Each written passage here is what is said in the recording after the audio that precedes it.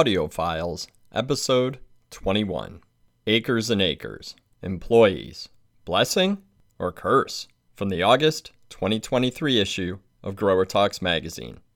Written by Chris Beytes. Narrated by the author, Chris Beytes.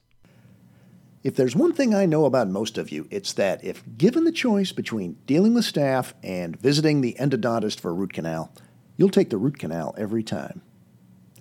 I recall a visit some time back with a grower in Virginia, about 4 acres, highly automated for his size.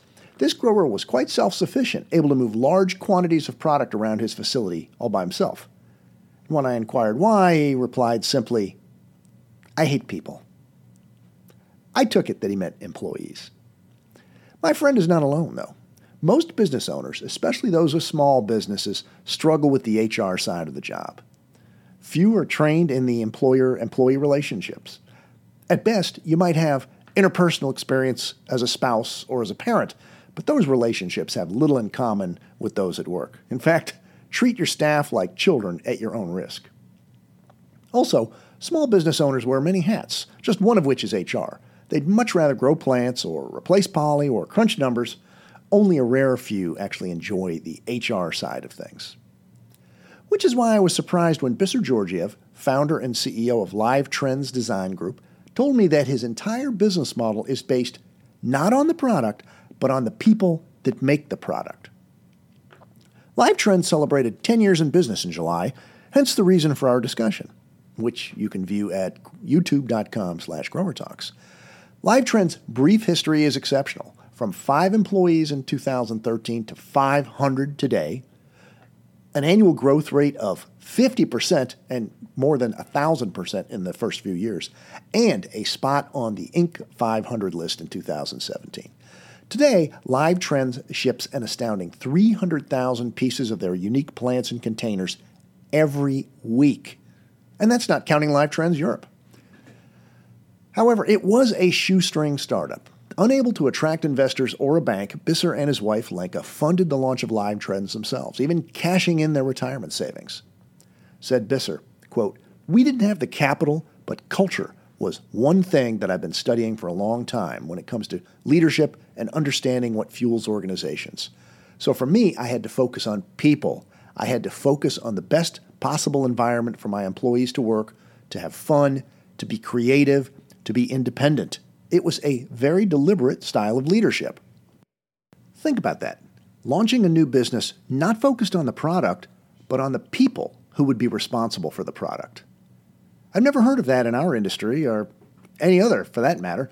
At best, it's reserved for big tech startups, which are generally funded in the millions or billions and can attract big-name talent because of it, until the other people's money runs out, that is. Bisser told me that he had the Apples and Googles of the world in mind when he created Live Trends' corporate culture. Quote, "I wanted to make it a place where I can attract young people, professional people. Currently, the age of my office average is about 28, 29. I'm definitely the oldest guy by far," he added with a laugh. To attract this kind of people, we have to provide the environment for them to be together. So we have happy hour every Friday. We have lots of events outside the office. We have tournaments, volleyball, basketball. We run 5Ks together. We do so many things, and we encourage friendships in and out of the office. Once you create this beautiful energy, people want to be a part of it. Well, maintaining that beautiful energy, as Bisser calls it, requires careful hiring.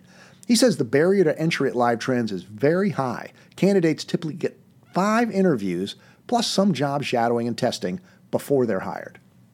Now, I know this sounds crazy in an age when you're lucky to get a warm body to stick around past lunchtime on their first day, but is it the worker or is it the workplace? What does your company's culture tell your staff? That you care about them as people or that you care about them as a means to an end? Is the happiness of your workforce your best advertisement for new employees? Or do you hope your older employees don't talk to the new ones and scare them off?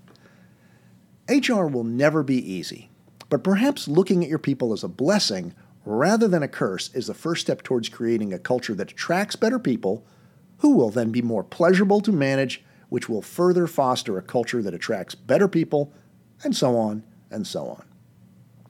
It kind of reminds me of something I heard years ago.